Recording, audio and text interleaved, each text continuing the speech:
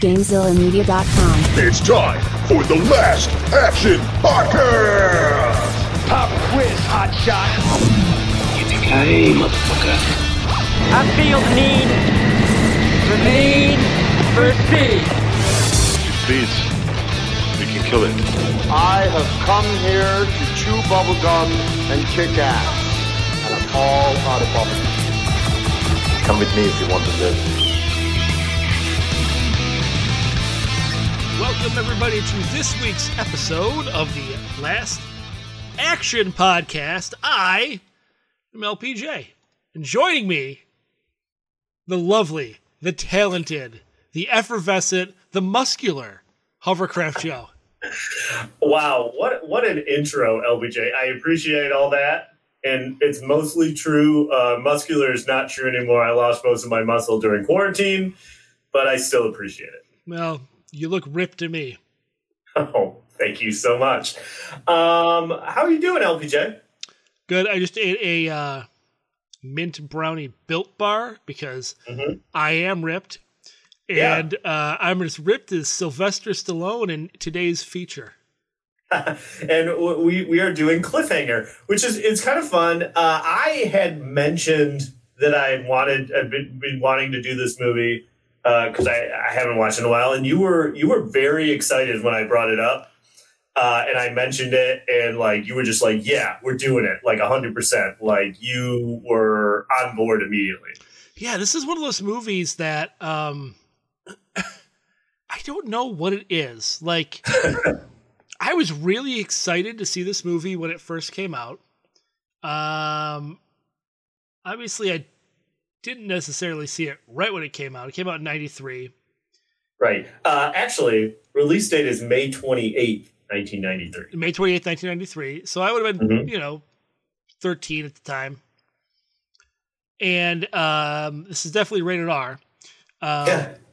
So I wouldn't have gone to the theater to see it, but as soon as it came out on video, I rented it because I really wanted to see it for some reason. I don't know what it was. And then I had Sega CD, and I rented the Sega CD game, and I played that Sega CD game as much as I could until I got there's this. We'll get into it later, but anyway, I played the Sega CD game a lot. Listen, just you telling me that there was a Sega CD game is. I was unaware, so I'm very interested. Oh, all right. Very interested. I'll back up a little bit then. So the Sega CD game, right? It takes place on the mountain, and there's a part where he has to snowboard down the mountain, and it's impossible to control. Are you playing as Sylvester Stallone's character? Oh yeah, you're Gabe. You are straight up Gabe. Wow, that is very interesting. And I'm sure we'll hear a little more about that as we go on. That's pretty much it. Oh, dang it. Okay. Anyways, so budget on this movie $65 million, domestic gross $84 million, worldwide $255 million. So big hit worldwide. Yeah, it did well. Like I remember this movie being kind of like a flop for some reason. I remember this movie not being liked. Well, 84 million domestic gross. I mean, it wasn't necessarily stateside a huge, resounding success. I mean, but like if you factor in that worldwide total, then it is a pretty big success. But I was a little surprised too because I kind of thought this is just like, but that it's surprising that there wasn't a sequel. Though we'll talk about it a little bit. I guess they did think about it. So Rotten Tomatoes on this is 69%. Just like, all right. But here's the kind of the surprising thing. Audience score is 52%. So audience score lower than the Rotten Tomatoes, which you would think that on something like this, it would be a little bit higher or more even. But no, it's definitely lower. So that is surprising to me. Yeah. Okay. Top grossing movie. Go ahead. I'm trying to think what Sylvester Stallone had come out at the time. Well, you know what else came out in 1993? Oh, Demolition Man. Demolition Man, a movie that I don't know how we have not done an episode on yet, quite frankly. It's very surprising. I think it's come up a bunch, but we definitely need to put that on our do sooner rather than later list. Oh, 100%. I've been wanting to do it for a long time. Yeah, I think we just need to make it happen. But anyways, so top grossing movies of 1993. Actually, the podcast has done 2 movies in the top 3 for 1993. 2 movies that before I was the permanent co-host. Can you take a stab quickly at what you think? 93? 2 of the top 3, number 1 and number 3, you've covered on this podcast without me. Jurassic Park? Or that's 92. Is that 92? No, that's number 1. Okay. And then number 3, Jurassic Park. Terminator 2? No, that was like 91. 91. It's The Fugitive. Fugitive, okay. So you have Jurassic Park, you have Mrs. Doubtfire, and you have The Fugitive for the top 3. This movie, Cliffhanger, came in number 10 for the year. 93, pretty big year for us as far as the podcast. We've also done number 26, Last Action Hero, number 49, Hard Target, number 56, Loaded Weapon 1, and number 139, Batman, Mask of the Phantasm. So 93, pretty big year for us as far as the podcast is concerned. It's a good year. Yeah, there were a lot of other movies like I said, Demolition Man was one. But when I was scrolling through looking for these, there were a couple on this. I was like, I could see us doing that at some time. So I think 93 was a big year for movies. Yeah, that we could cover. Okay, cast. Let's talk about the cast. Obviously, Sylvester Stallone playing Gabe Walker. John Lithgow as Eric Quaylen? I hate his name. Thank you. For whatever reason, I don't like his name. You don't like Quaylen? I don't. Such a dumb name. Michael Rooker as Hal. Janine Turner as Jessie. Anyone else? No one else really stood out to me, but I'm sure, as this usually goes, the only one that I noticed was that our boy Bruce McGill was in this in a very small role. Very tiny role, Bruce McGill. Paul Winfield's in it. Okay, who did he play? Paul Winfield was the Treasury agent, the black guy. Okay, he's the detective in Terminator 2. Oh, okay, yeah. Actually, no, Terminator. He's in both Terminators. Okay. Who else? Oh, Leon's in it. Leon. Who is Leon? What? Who is he? Like in the movie? No, I know who he's in the movie, but like is he someone that I should know? I'm trying to think of what you would know him from. I know him just because of his name. He's in. Well, yeah, you said his name like it was like you're like, oh, Leon, that guy. Just because there's not a lot of like one named actors. You seem to not know anything about him. So. I mean, he's been in stuff like he's in Oz. He's in Cool Runnings.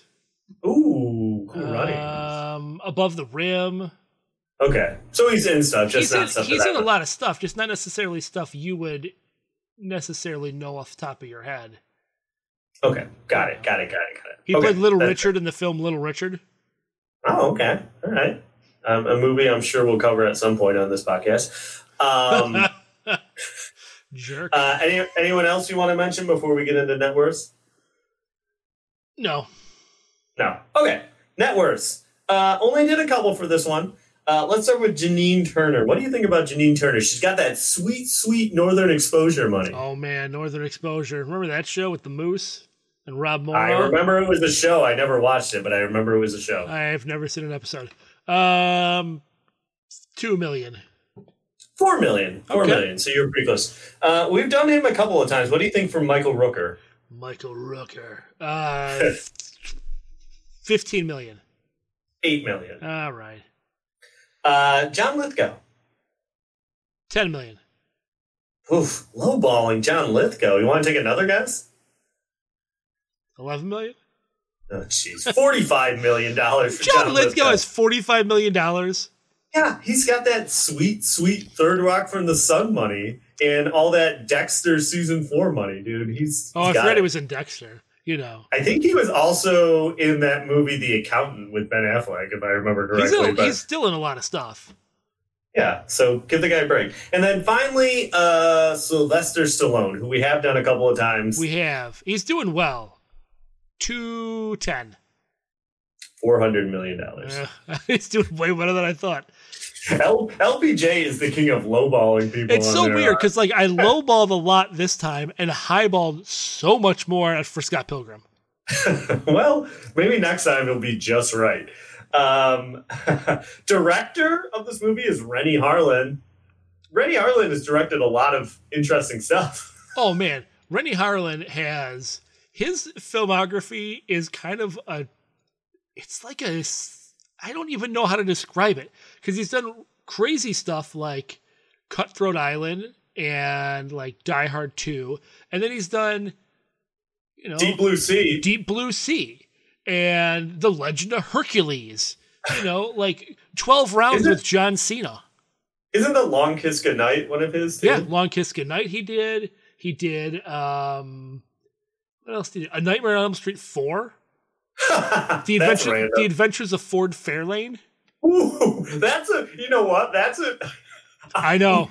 We kind of need to do that one too. We got to do that movie at some point because I remember watching that movie. I've seen that movie more times than I probably care to admit. Yeah, it's weird. it's a strange one. But yeah, no, he's a real interesting guy. But interesting as far as the movies. I don't know him personally, so I don't know if he's interesting.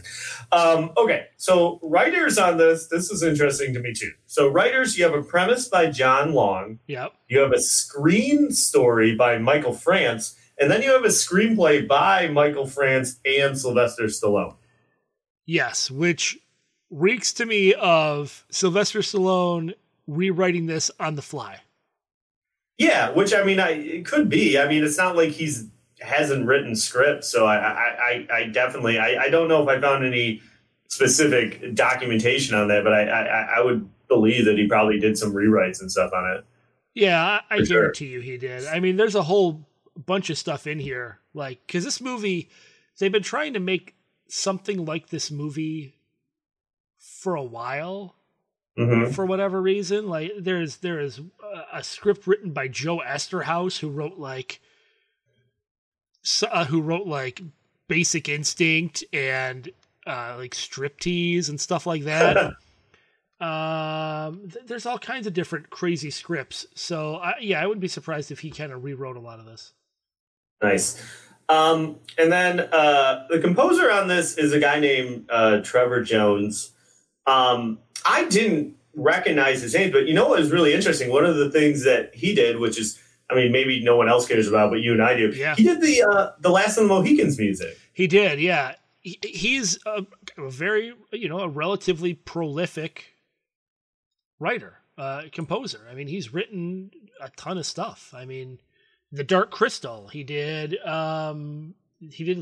He did Time Bandits with Terry Gilliam. A ton of different stuff. Arachnophobia. He did the music for Arachnophobia. Ooh, Arachnophobia. Yeah, that's a good movie. And this main theme is something I feel like it's used, or at one point got used a lot for like trailers and stuff, because I really recognized it, but I wasn't like, oh, that's the cliffhanger music. But when I heard it, I recognized it. Are we going to play a bit of it? Yeah, I'll play some right now. Okay.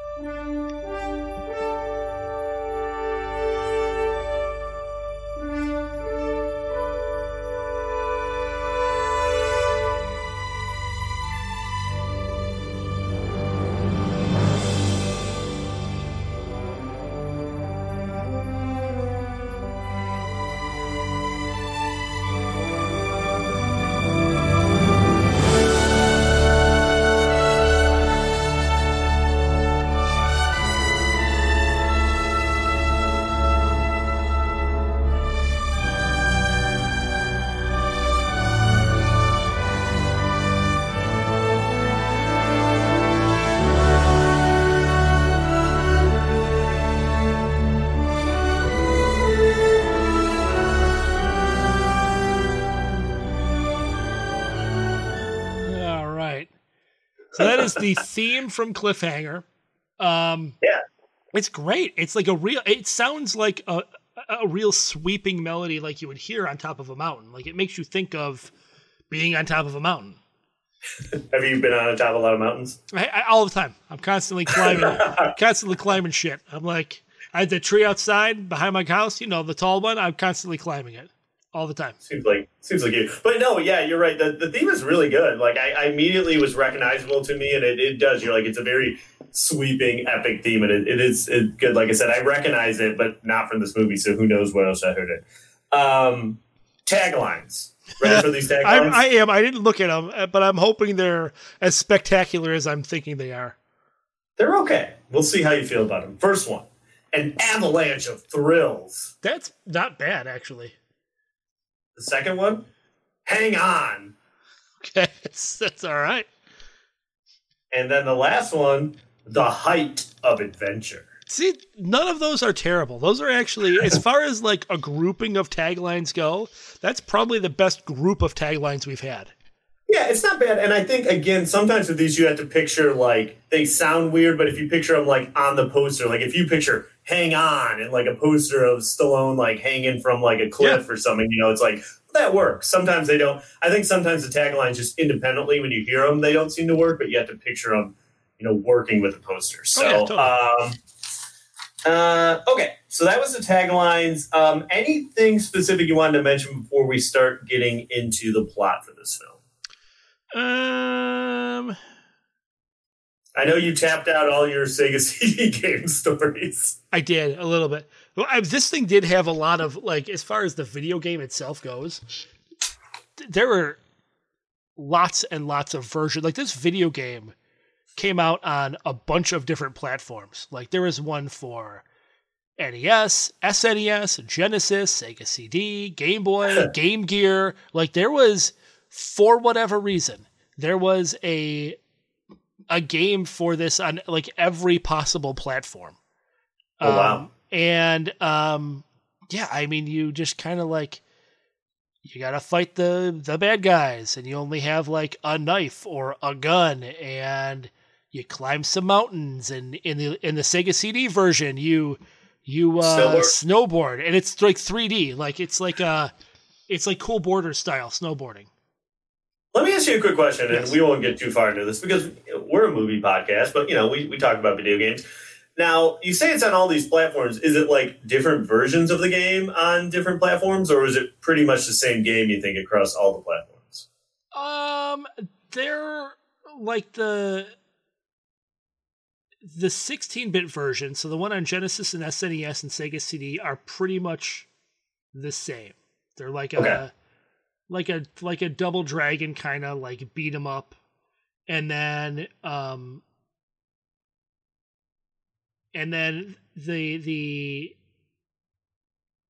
NES and the Game Gear and the Game Boy version were like a simplified version of it, where it's just kind of like a side-scrolling. You couldn't move back and forth into the screen. It's kind of like, you remember the Game Boy game, the Teenage Mutant Ninja Turtles Game Boy game?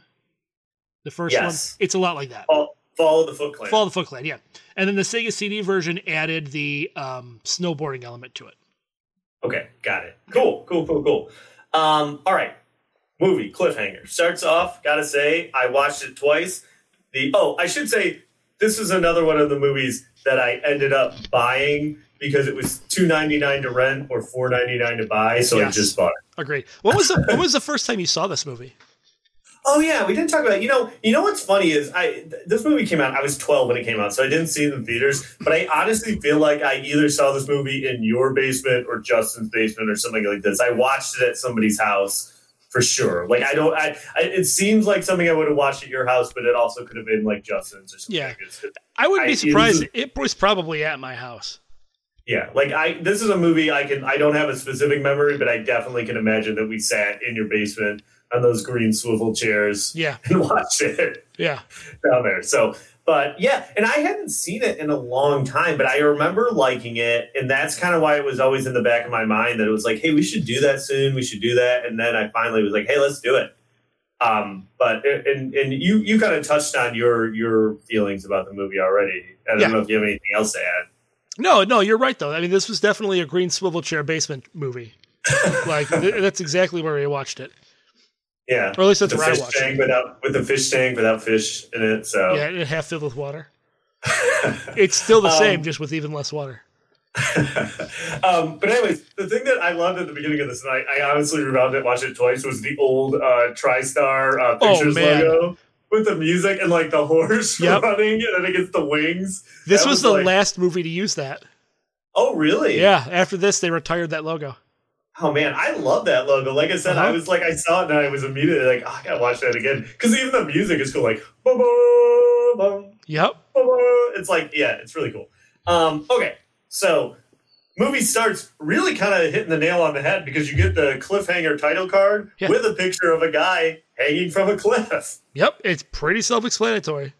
So it turns out that guy hanging from the cliff, that is Sylvester Stallone, who is Gabe in this movie. They refer to him as a rock jock, which I thought was pretty funny. Yeah, like, I guess that's the thing.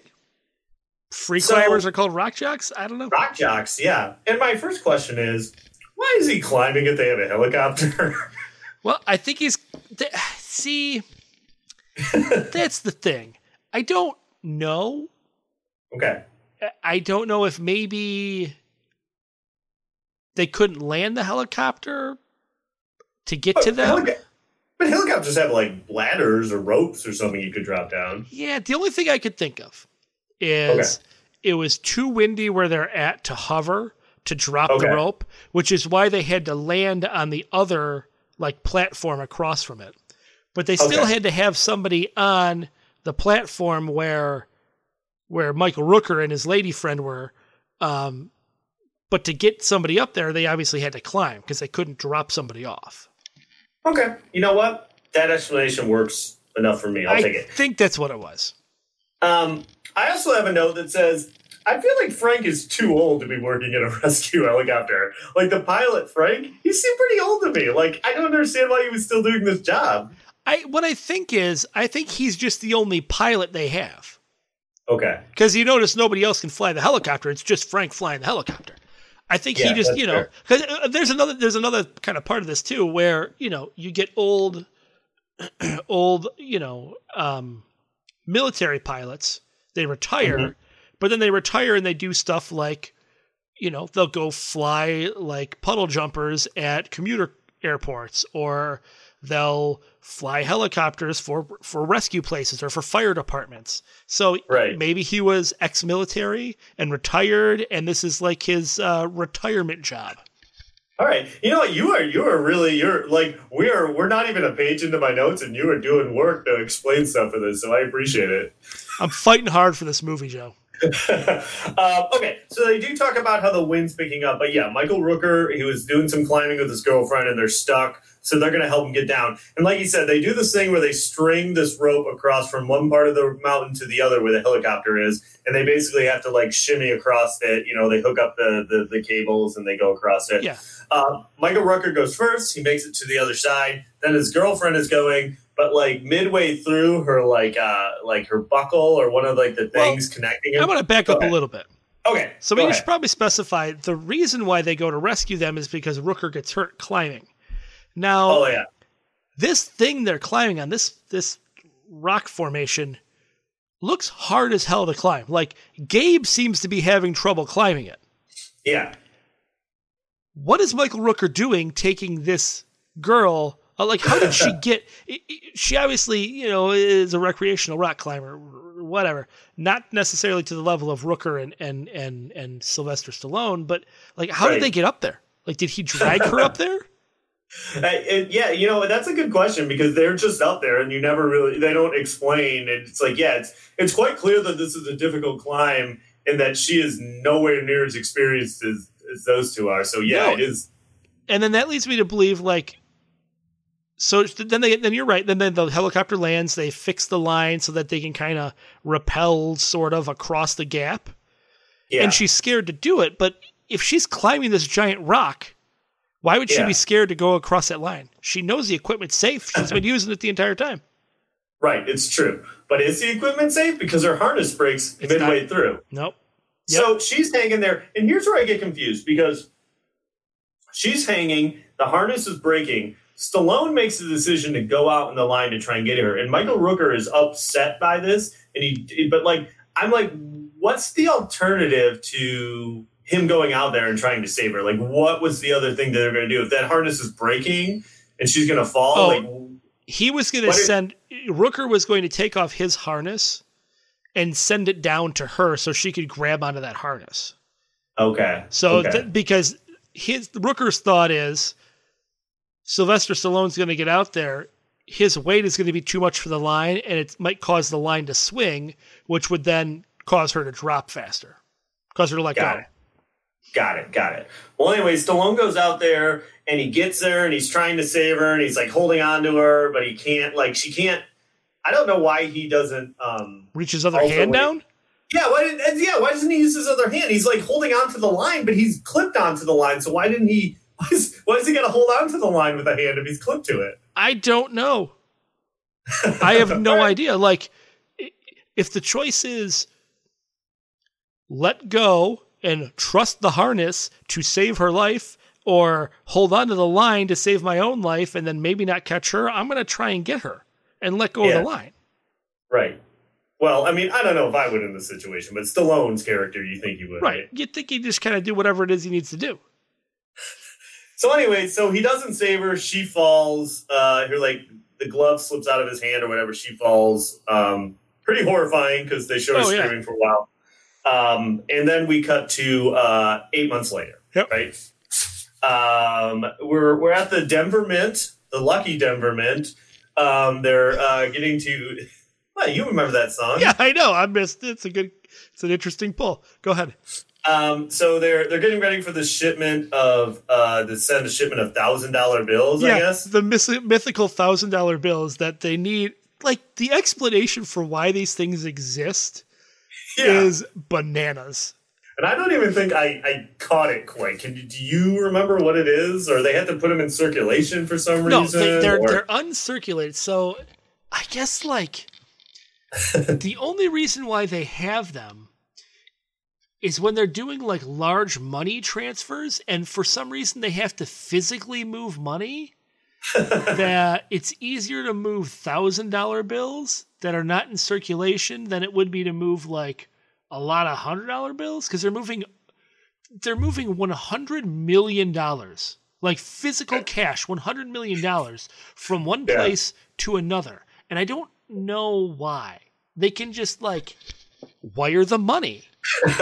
You know what I mean? Well, did you see the funny thing in that I read this? They said that the Denver Mint, it only produces coins. Yeah. It doesn't make bills. And they said that if 100 million in coin would weigh 2,500 tons.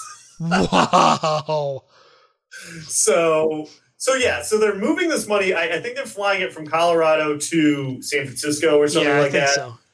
And there's treasure agents, and is it an FBI guy? He's like, there's like an FBI guy, and they're like, hey, he's going to catch a ride on this plane because he's going out there for like his whatever, for a new post or whatever. Yeah. So for something, right? Okay.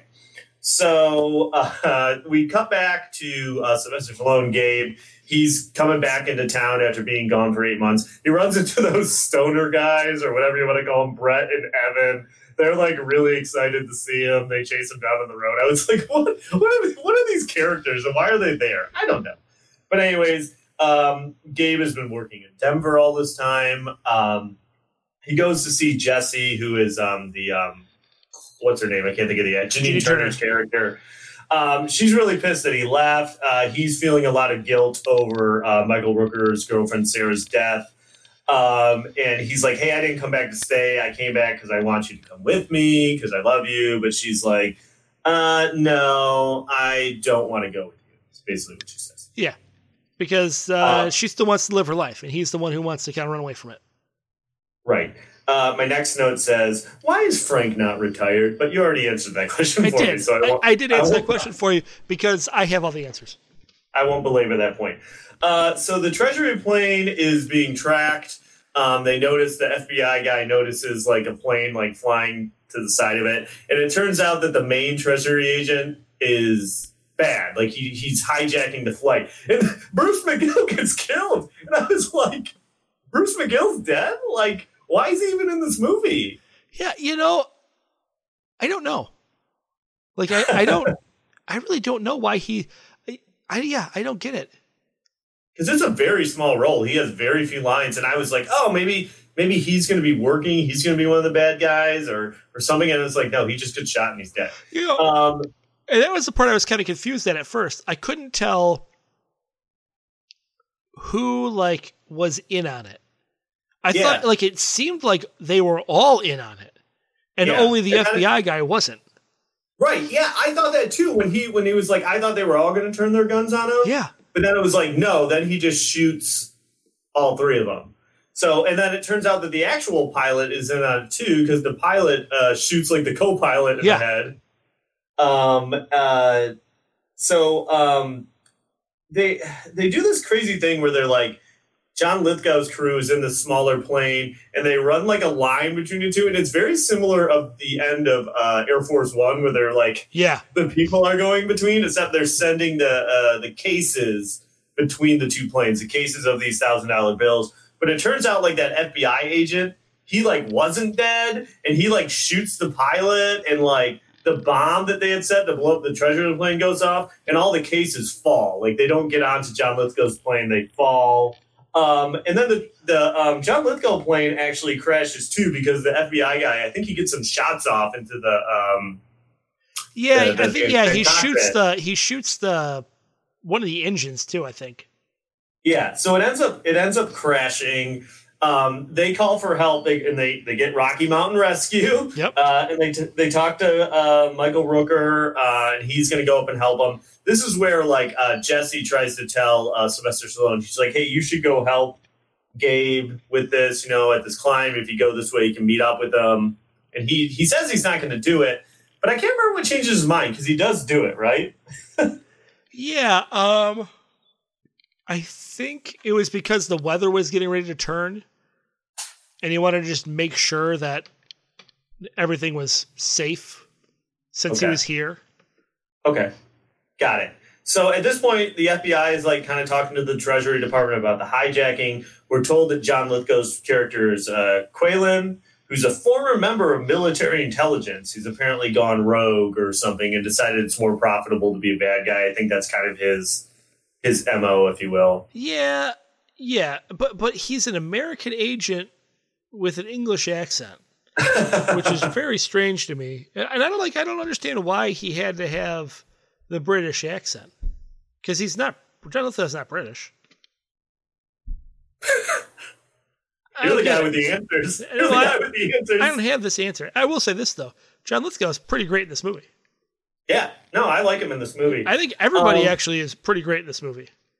Yeah. I would say that. I think everyone's acting is pretty good in this. So the bad guys capture Gabe and Hal when they go to the plane to do this rescue. And they're like, they have a thing to track the cases. So they're like, hey, we want you to take us to all these cases because you know the mountains well. So that's what they're going to do, or they're going to kill you. I don't get why they have this tracker. Oh, I'm not sure either. No, and it's like it's the bulkiest like thing ever, and it's like the reason why they have to keep the treasury agent around is like, oh, there's like an encryption on it that like changes like every couple of seconds, and like it's very, very heavy. And he managed to memorize all of the 1,500 combinations and the sequence. Like it makes no sense. And also, like, when the FBI and the Treasury are going out to try, shouldn't they be able to track these cases too? Like, they're out in the helicopter flying around trying to find the plane crash. Why couldn't they just track the cases themselves?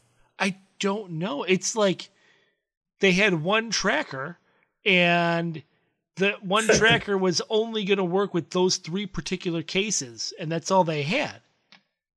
I mean, and that's the thing. Like, there's a lot of good stuff in this movie, but kind of like my main point, and it kind of like begins to illustrate. So they get to the first case, and they want it's on like a ledge, and they want Stallone to go get it, but like they're like, well, no, you can't take any of your equipment with you. Like, you can't take your axe, and you can't take like your rock bolt gun, and you got to take off your jacket. And it's like, why? Why do they make him do all this stuff? Like, if you want him to help you and get these cases, like, just let him take the stuff that he needs to do it. Like, I feel like the bad guys in this don't think out their plan and are very impatient. If they would just like played it a little bit cooler, like they probably could have gotten away with this. Yeah, I would say so. I mean, yeah, I don't get it. I think, I mean, I get it because they want to have Stallone out there without his, so he has to do, like, he's really cold and he's got to do all this climbing without his equipment. So it's like for the movie, like they want him not to have this, so he has to do it all like, you know, free solo, all this stuff. Sure. But like just as a function of the plot for the bad guys, it's like, all right, well, like I guess you're supposed to believe that they didn't want him to have that stuff, so he couldn't use it to attack them, like the axe and the gun and stuff like that. But I don't know. So, anyways, he gets up there. Again, this is another thing. Immediately, he gets up there, he finds the case, he opens it, and immediately, like, Quaylen's like, oh, we don't need both of them. Kill him. Why not wait till he brings the case down? Like, why didn't he say it then? Because then Michael Rooker hears this, and he warns them, and they start shooting at Stallone, and it causes an avalanche, and it takes the case down, so they lose the first case of money.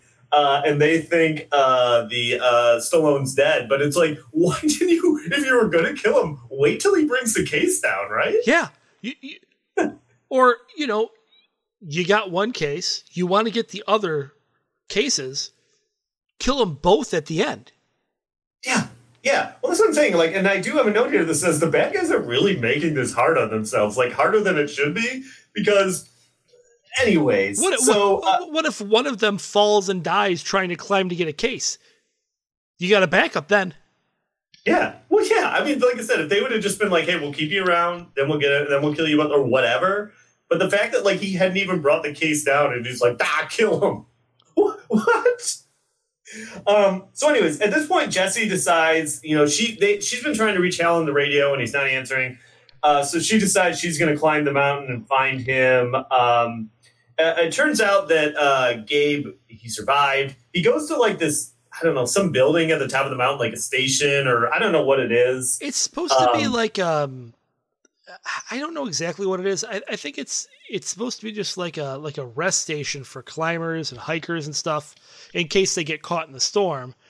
Okay. But I don't understand why they have that glass case filled with like old equipment. I don't know. Yeah, it's very confusing because he ends up meeting Jesse there, kind of tells her what's going on. He gets like equipment and a sweater from that case that you talked about. And they're like, all right, we're going to go after the cases. They find the second case. They take the money out of it. They leave that note that says want to trade. And then like there's the bad guy, the guy with night vision goggles, which here's my question for you. Why did Quaylen's crew, why did they have like all this winter gear and why did they have night vision goggles? And like, presumably they didn't think they were going to be going around the mountains. They were on a plane. So like maybe they had jackets because it was cold when they got on, but why did they happen to have night vision goggles with them? I don't know. And why do they have the tracker for that matter? Well, that's true too. It's very confusing. But Stallone like fights with the night vision goggle guy. They like slide down the mountain and they're fighting. Like I kind of like that visual. Yeah, that was kind of cool. He's slamming his head into the ground.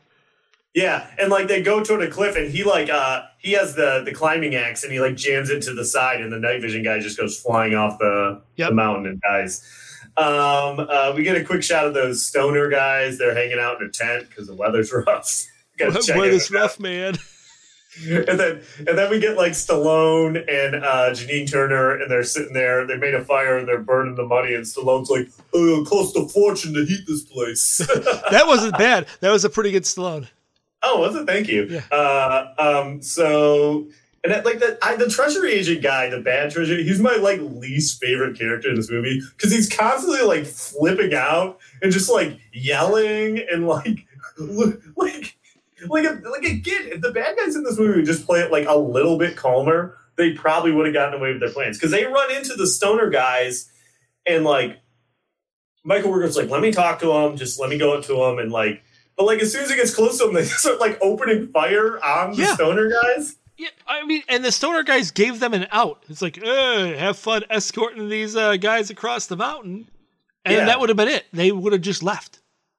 Yeah. So they kill the one, but the other one like makes it off the mountain because they're parachuting off the mountain. They're like free jumping. So he has his parachute and he makes it off. Which, by the way, I guess I didn't realize this, but his parachute is the Finnish flag. Yeah, which is a nod because Rennie Harlan is apparently Finnish. I guess that's correct. Yes. So okay. So meanwhile, Gabe and Jesse, they're working their way to the next case. I do like that they climb up that like tight like crevice. It's really slick, and they have to go like straight up. Like I like that climb a lot. They get to the top, and it's full of bats.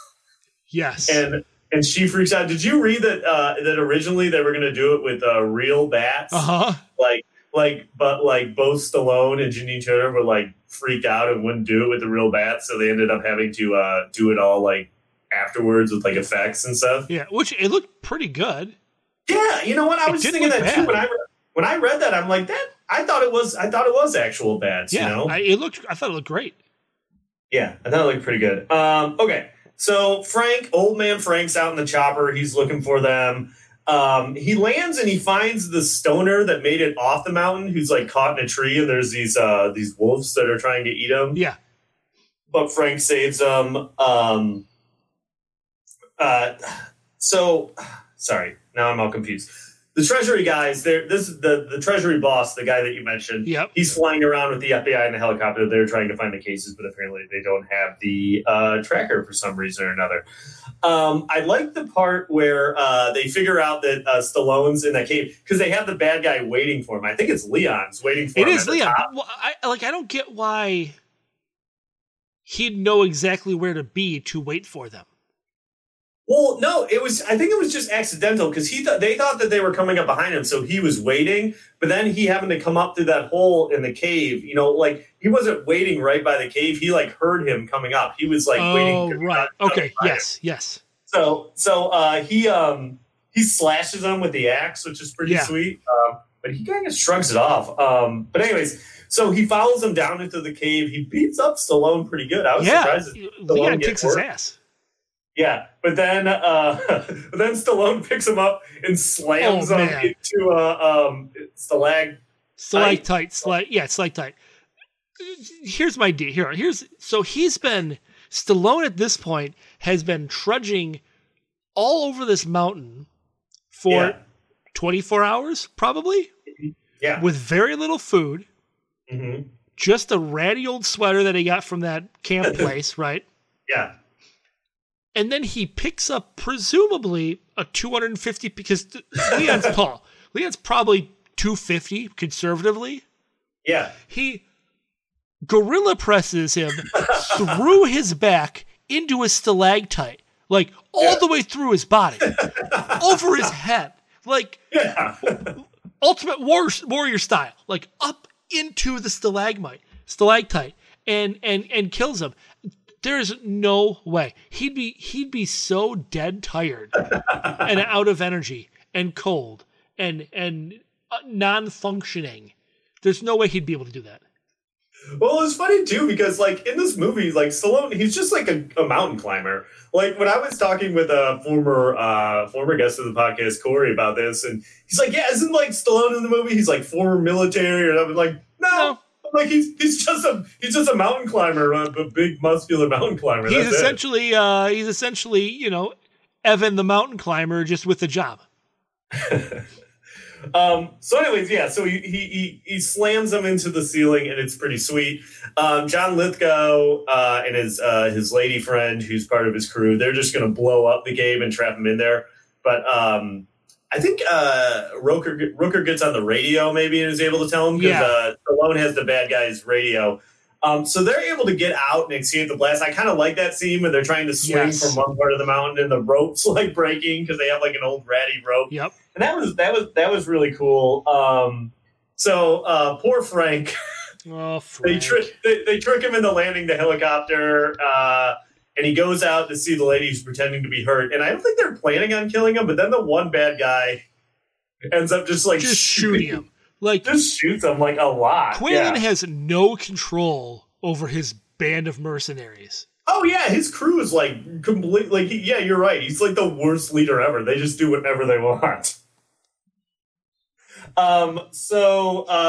Stallone and Janine Turner, they're trying to catch up. I don't know, they rigged that bridge to explode, which is like, they don't hint at that at all, but like they almost get to the other side of this like bridge between two parts of the mountain, and they realize there's the bomb, so they have to like run back, and the bomb blows, and I think Stallone's like hanging from the bridge.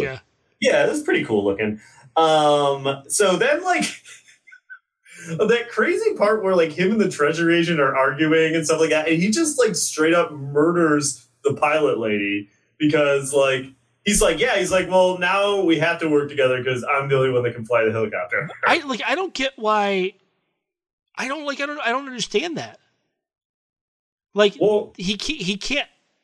They need each other. They have no choice but to work together. One's not going to leave. They're not going to leave him on the mountain. Like, the treasury guy can't get away because he's on the mountain and he needs a helicopter pilot. Well, maybe he was thinking, he's like, well, if I can kill John Lithgow and then I can just make the lady, she knows how to fly, and like force her to help me, like, you know, like gunpoint or whatever. I don't know. Yeah, I don't buy it. I don't buy it. So then, worst criminals ever. So Rooker gets in a fight. He's getting beat up by the guy that killed Frank. Yeah. And that's where you get this weird thing where you find out that this dude just loves soccer. He's just talking about soccer a lot. He's like, keeps kicking him and like talking like he's like announcing like a soccer game. Well, apparently he played soccer. He was a pro soccer player that, you know, has gone on to mercenary work as one does. But I really enjoyed that because he stabs him first because he had put Frank's knife, so he stabs him, and then like he grabs the shotgun from the guy, shoots him in the chest, and like throws him over the side of the cliff behind him. And do you remember what he yells? Oh, I don't remember. Season's over, asshole. That's right. Man, Rooker is great in this movie. I don't know if I've ever seen Rooker not be great in something. Yeah, no, Michael Rooker is great. I mean, he is really good in this movie. Like, I really like, and it's like for whatever this movie is. I mean, it's not heavy on character growth, but I do like the fact that like he's kind of really hates Stallone and like he's really mad at him. But then like as it goes on, you realize that like he still cares about him and they're still friends and like. By the end, he's like actively trying to save him, and I kind of like the little journey that they go on. Yeah, in the movie. I agree. You know, but anyway, so Stallone put the tracker for the third case on a rabbit. Which, did you read the thing about the rabbit? No. See, so I guess in the initial cut of the movie, hold on, the rabbit actually got killed. Okay. But they showed it in the test screening, and then it got like such a poor reaction from the audience that this bunny died that Stallone like paid $100,000 of his own money to reshoot the scene so the rabbit escapes and doesn't get killed. because when they test screened it, there was such a terrible reaction to it. So I guess maybe the studio didn't want to pay for it, so he paid his own money to fix it. So. That's craziness. So like, and then like. Travers, who's the crazy treasure agent, he ends up like talking on the radio to Quaylen, and like the actual treasury guys hear this, so they're like, "Oh, we know where to go now." And they basically, because he's like losing his mind, I guess. I don't know what's going on at this point. He's really furious, and then he decides that he's going to try and kill Stallone. So he shoots him like in the side, I think. Yeah, he wins him. Yeah, and also, so at this point, this part seemed crazy to me too. So. Jesse thinks that the helicopter is Frank, right? Yeah. So she's flagging it down, but like John Lithgow is in the helicopter and he somehow captures her. But I'm like, how does that work? Because he's in a helicopter flying it and she's on the ground. So like, I know he has a gun, but still like, how does he capture her? I don't know. Like, he holds the gun up to the glass, right? And points it at her. Like, he's not going to hit her. And I feel like, she could have run off and easily outmaneuvered the helicopter. Oh, 100%. Like, yeah, I don't understand it either. And he's got to land the helicopter while still pointing the gun at her. Like, at any point, she could have taken off. Yeah. So we go back to Travers, the treasure agent, tracking Stallone. And they're like, this weird thing where it's like kind of like a bridge over a river. And like Stallone's hiding under it and he pulls him. But then, like, Stallone falls through the ice, and he's stuck under the ice. And there's it's really cool because you, like, see him under the ice, and Travers, the treasure agent, is about to shoot him. But Stallone busts out that... the bolt gun. The bolt gun, which I guess isn't a real thing, or it doesn't work the way that they make it seem like in the movie. And he shoots him through the ice with the bolts, which I really kind of like that. So then he finds out that Lithgow has Jesse, and he's got the last little bit of money in his bag. So he's like, hey, you let her go, and I'll give you the money. So John Lithgow flies over. He lets her go. He flies back. He's like, hey, give me the money now. But Stallone takes the bag and throws it into the propeller of the helicopter. Like, Lithgow's an idiot. He's so dumb. Like, get out of the helicopter. Yeah. Land the helicopter. Get out of the helicopter. Hold Janine at gunpoint and force Stallone to come over. Yeah. He played it completely wrong. Totally wrong. So then, okay, help me figure this out. The helicopter, like, Stallone's hanging on like a ladder, but part of the helicopter gets caught on the ladder, or I was confused by this. My notes aren't very clear. I have helicopter winch hooked to ladder. Yeah, so there is the helicopter winch that they pulled down, right? Mm-hmm. And there's these ladders that are connected to the mountain to help climbers get, up into different parts of the mountain.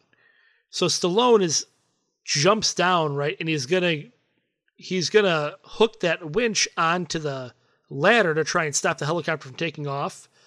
Okay. But in doing so, he actually grabs onto the ladder as well. And so the helicopter still takes off and starts to pull the ladder off the mountain. Okay. And then it ends up like the helicopter ends up crashing, right? Yes. And it's like hanging from the mountain because Hale shoots the helicopter, and that's why it crashes. But yes. It's hanging because it's still caught to the ladder. Right, which is ridiculous. That the ladder is holding the weight of the helicopter.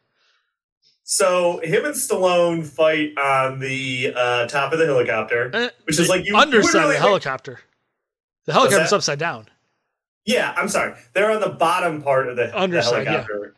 Yeah, they're fighting, which, I mean, you wouldn't think it. I mean, Lithgow makes a decent fight of it, but so he ends up getting trapped in it or whatever, and like, I can't remember exactly what happens. All I know is that, like, he ends up falling in the helicopter as it crashes to the mountain, and Stallone yells at him to keep his arms and legs inside the vehicle at all times. He screams that it crashes and blows up, and then the Treasury FBI group, they show up. Yeah. They fly by the mountain. Stallone and Rooker and Janine Turner are on the top of the mountain, and the Treasury guys are like, "Who are you?" "Oh, we're Rocky Mountain Rescue." "Oh, okay. Well, we'll send somebody to pick you up in a minute." And I think they're kind of like, "Where's Quaylen?" They're like, "Oh, he's down that way," and they're like, "Good." Yeah, and then that's it. Movie's over. Yeah, like, that's the end of the movie. That's it. I was like, I honestly was like, oh, there's got to be at least one more wrap-up scene or something. But it was like, no, that's just it. Like, we pan off and we hear the cliffhanger theme, and that's it. That's the end. Yeah, there is no dismount. Like, it's not even a poor dismount. There's no dismount for this thing. Just like it's over. Sorry. Yeah, we're done. We ran out of money. We don't get any more of an ending than that. But yeah, so that's the end of Cliffhanger. Did you see that they were planning to make a sequel to this movie? I did. In 1994, and it was going to be Stallone playing the same character. It was going to be called The Dam. Uh-huh. And it was basically sounded like it was like Die Hard that took place in a dam. Like there was a dam being held hostage. It was at the Hoover Dam. Yeah. And he had to like rescue people. Terrorists who take over the Hoover Dam. But it's like, so the sequel about a guy whose main thing is that he can climb mountains. The sequel is going to be him like rescuing people at a dam. Like, I guess he's going to climb the dam. I mean, it seemed to be his main skills were his climbing abilities. So like, I don't see how that translates to him being able to save people at a dam. But. I don't understand it. But they didn't end up making it, as you can believe. I did find it interesting that they said that most of, because like all the stuntmen, all the people that did the climbing, I guess were all like famous like mountain climbers and stuff like that.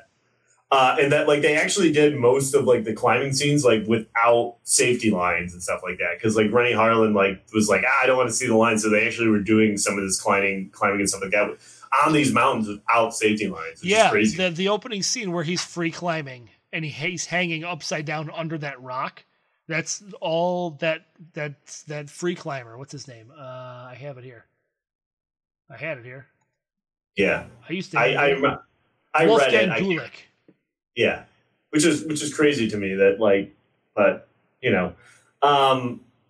let me ask you this. What do you think? Do you have a guess at what the body count of this movie is? Let's see. It's got to be less than 15. Okay. So I'll say, let's see, 1, 2, 3, 4, 7, 9. According to the Internet Movie Database, it is 17. 17 people. Well, the lady at the beginning. You're right. And then all the guys on the plane. 1, 2, 5 people on the plane. Yep. So we're already up to 6. Everyone in Quaylen's party, which is like another 6 probably. I think 6 or 7, yeah. One of the cliff jumpers, Frank. Yep. I think it's accurate. Yeah, that makes sense. Anything else that you had? Oh, is there any role reversals for this? Well, as a matter of fact, so originally, Rennie Harlin wanted David Bowie to play Quaylen. I saw that. That was wild. David Bowie? Yeah. I don't get that. And Christopher Walken was cast as Quaylen, but as they started to film, he dropped out. Oh. And so they had to get Lithgow at the last minute with 2 weeks before shooting started. I can see. I think Walken would have been it. I think he would have been okay in this too. Oh, yeah. I mean, I love Lithgow in it, but I think Walken could have done it as well. Yep. And the only other one was for Jesse. They had Dana Delaney. Okay. But all right. Would have been fine. Yeah, would have been fine. Yep. Anything else that you have on your mind before we get into our ratings on this? So the video game, no. So there's a snowboarding scene. No, I'm good. That's everything I have for this. All right. Want to rate it then? Sure. Here we go. All right.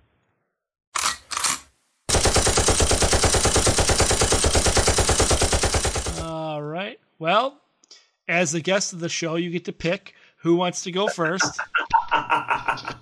I'll go first, actually. I really enjoyed this. I had not seen it in a while. I and I don't think overall I've seen it a ton of times. This might have been my third or fourth time seeing it. But I had a lot of fun with this movie. I mean, there are some problems with it when we discuss this. But I mean, as far as just being an action movie, the performances are good. I really like Lithgow. The scenery and the stunts and stuff are really cool. And some of it's really kind of inventive and stuff you don't normally see. They really take, they really use the mountain as a character and use it for the different stunts and stuff. And it's not super long and it was kind of fun. I really did enjoy this. And I think it's, an interesting version of an action movie using, mountain climbing as kind of the setting. I'm actually going to give this 4 machine guns. 4 machine guns. Right? Okay. Yeah. I mean, I think you're right as far as, they had other movies that were kind of like K2 and what was that one with Vertical Limit? Vertical Limit was another kind of mountain climbing adventure movie, action movie. But I don't remember seeing anything really like this. It's kind of singular as far as action movies go. I mean, there's lots of Die Hard on a bus or Die Hard on a boat, Die Hard on a plane. Or Die Hard, in a building. There's a lot of that, but there's not really a lot of, action movies on a mountain where mountain climbing is the thing. So this is, I think, really unique. And it was well shot. The movie looks good. And the performances are good. I think Rooker's great in this. Overall, it's an action movie, so there's going to be some weirdness to it, some dumb plot points. I don't know that I'm going to go as high as you. I'm going to go 3.5 machine guns, but I do definitely like the movie, and I think people should go and see it. Yeah, no, it's definitely, I mean, it's, it's one of those ones I think, when we do this podcast, we kind of, I think we'd like to circulate through and kind of touch on all different bases of action movies, but I think this is one of those good touchstone, like classic, like action movies that everyone should see if you're looking to see an straight up action movie that like 100% fits in the genre and that's what it is. Like, I think this is a good example of it. And one that, some of them get a little ridiculous and they're not, but I think this one's a lot of fun. And I think it's something that people should seek out and check out if they haven't seen before. Yeah, I agree. This is definitely, I think over time, this movie's become more appreciated. Yeah. I think it was a lot. Go ahead. Oh, go ahead. No, I was just going to say, I'm surprised that the sequel, that they never, the sequel that they planned was weird, but I'm surprised, given how successful it was, that they never got around to making some kind of sequel to it. But I guess, how do you set, I guess the problem is, like we said, it is kind of, like, such an interesting setting and, like, kind of situation. Like, how do you get him in a situation like that again, where mountain climbing is such the focus, like, I think maybe that's the problem, is that it's hard to think of a way to get this character in another situation where it's like, well, I got to climb this mountain again, like. Well, I guess they don't really give you any backstory to him.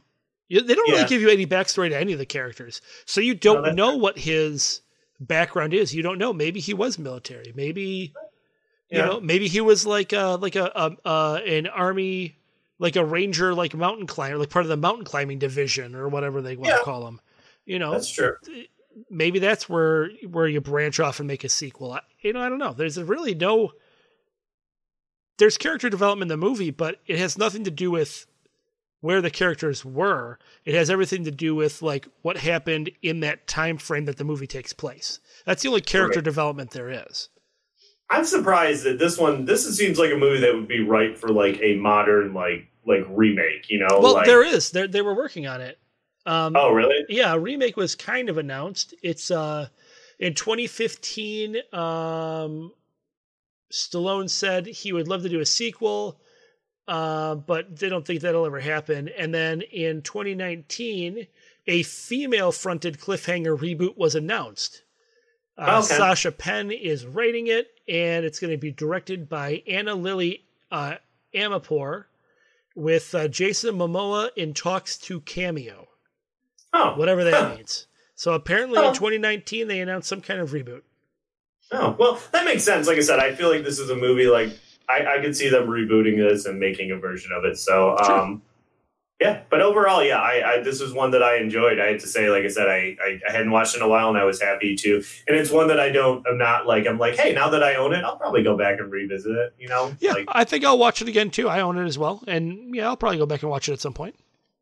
So, cool. All right. Well, hey, as a guest on the show, LBJ, is there anything you want to plug? Wow. I'd like to plug my other appearances on this podcast. There have been several. Seems like you're on almost every week. I am. Yeah, I would say I'm probably the most frequent guest on the show. You're sometimes on when I'm not even on. Yeah, it's weird. Like sometimes I do the show by myself. It feels like. Yeah. And, also, I'm on Noobs and Dragons, which is on Wednesdays on Gamezilla Media, with me and Matrick and Craig, who is a frequent guest in the show. Not as frequent as me, but still he's on the show. Not as frequent as you. He's one of our James Bond boys, though. Yeah, James Bond boys. Is that what we're calling them? Yeah. BOIZ, though. James Bond boys. Okay. I'll let him know.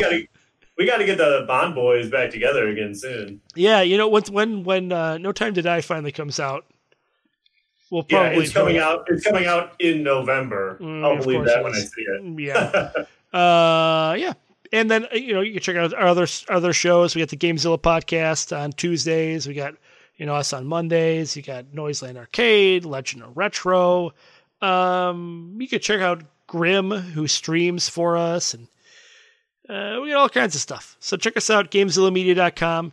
And if you like, you can help us out on Patreon. Mm-hmm. You want to tell us about Patreon?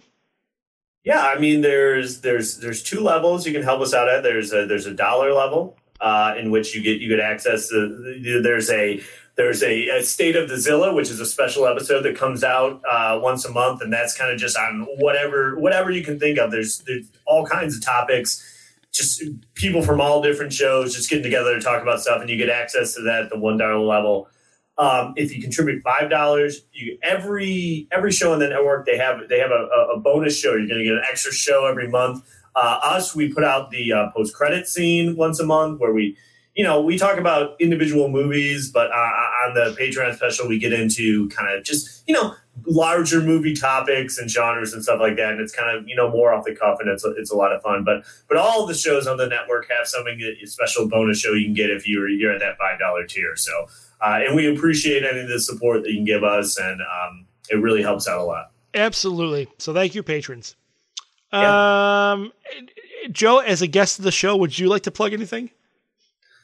I would just say, as a guest of the show, I would say, check us out on Facebook, check us out on Instagram, give us a follow, give us a like, if you really like the podcast and you enjoy what we're doing, maybe leave us a review on your podcast format of choice, iTunes or whatever you're listening to us on. Give us a review, give us a star rating, let us know, And as always, like we always say, if there's something you want us to cover, hit us up on one of these formats and let us know.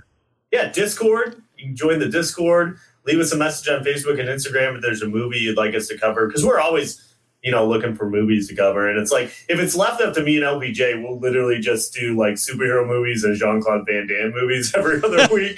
So we need help sometimes picking out movies. So, but yeah, no, we appreciate all the support, and it's always great to hear from people who listen to us and enjoy the podcast, because that's, one of the main reasons we do it. We have a lot of fun doing, but it's also great to hear that other people enjoy it. So absolutely. Well, that said, this episode of the Last Action Podcast has been terminated. But we'll be back.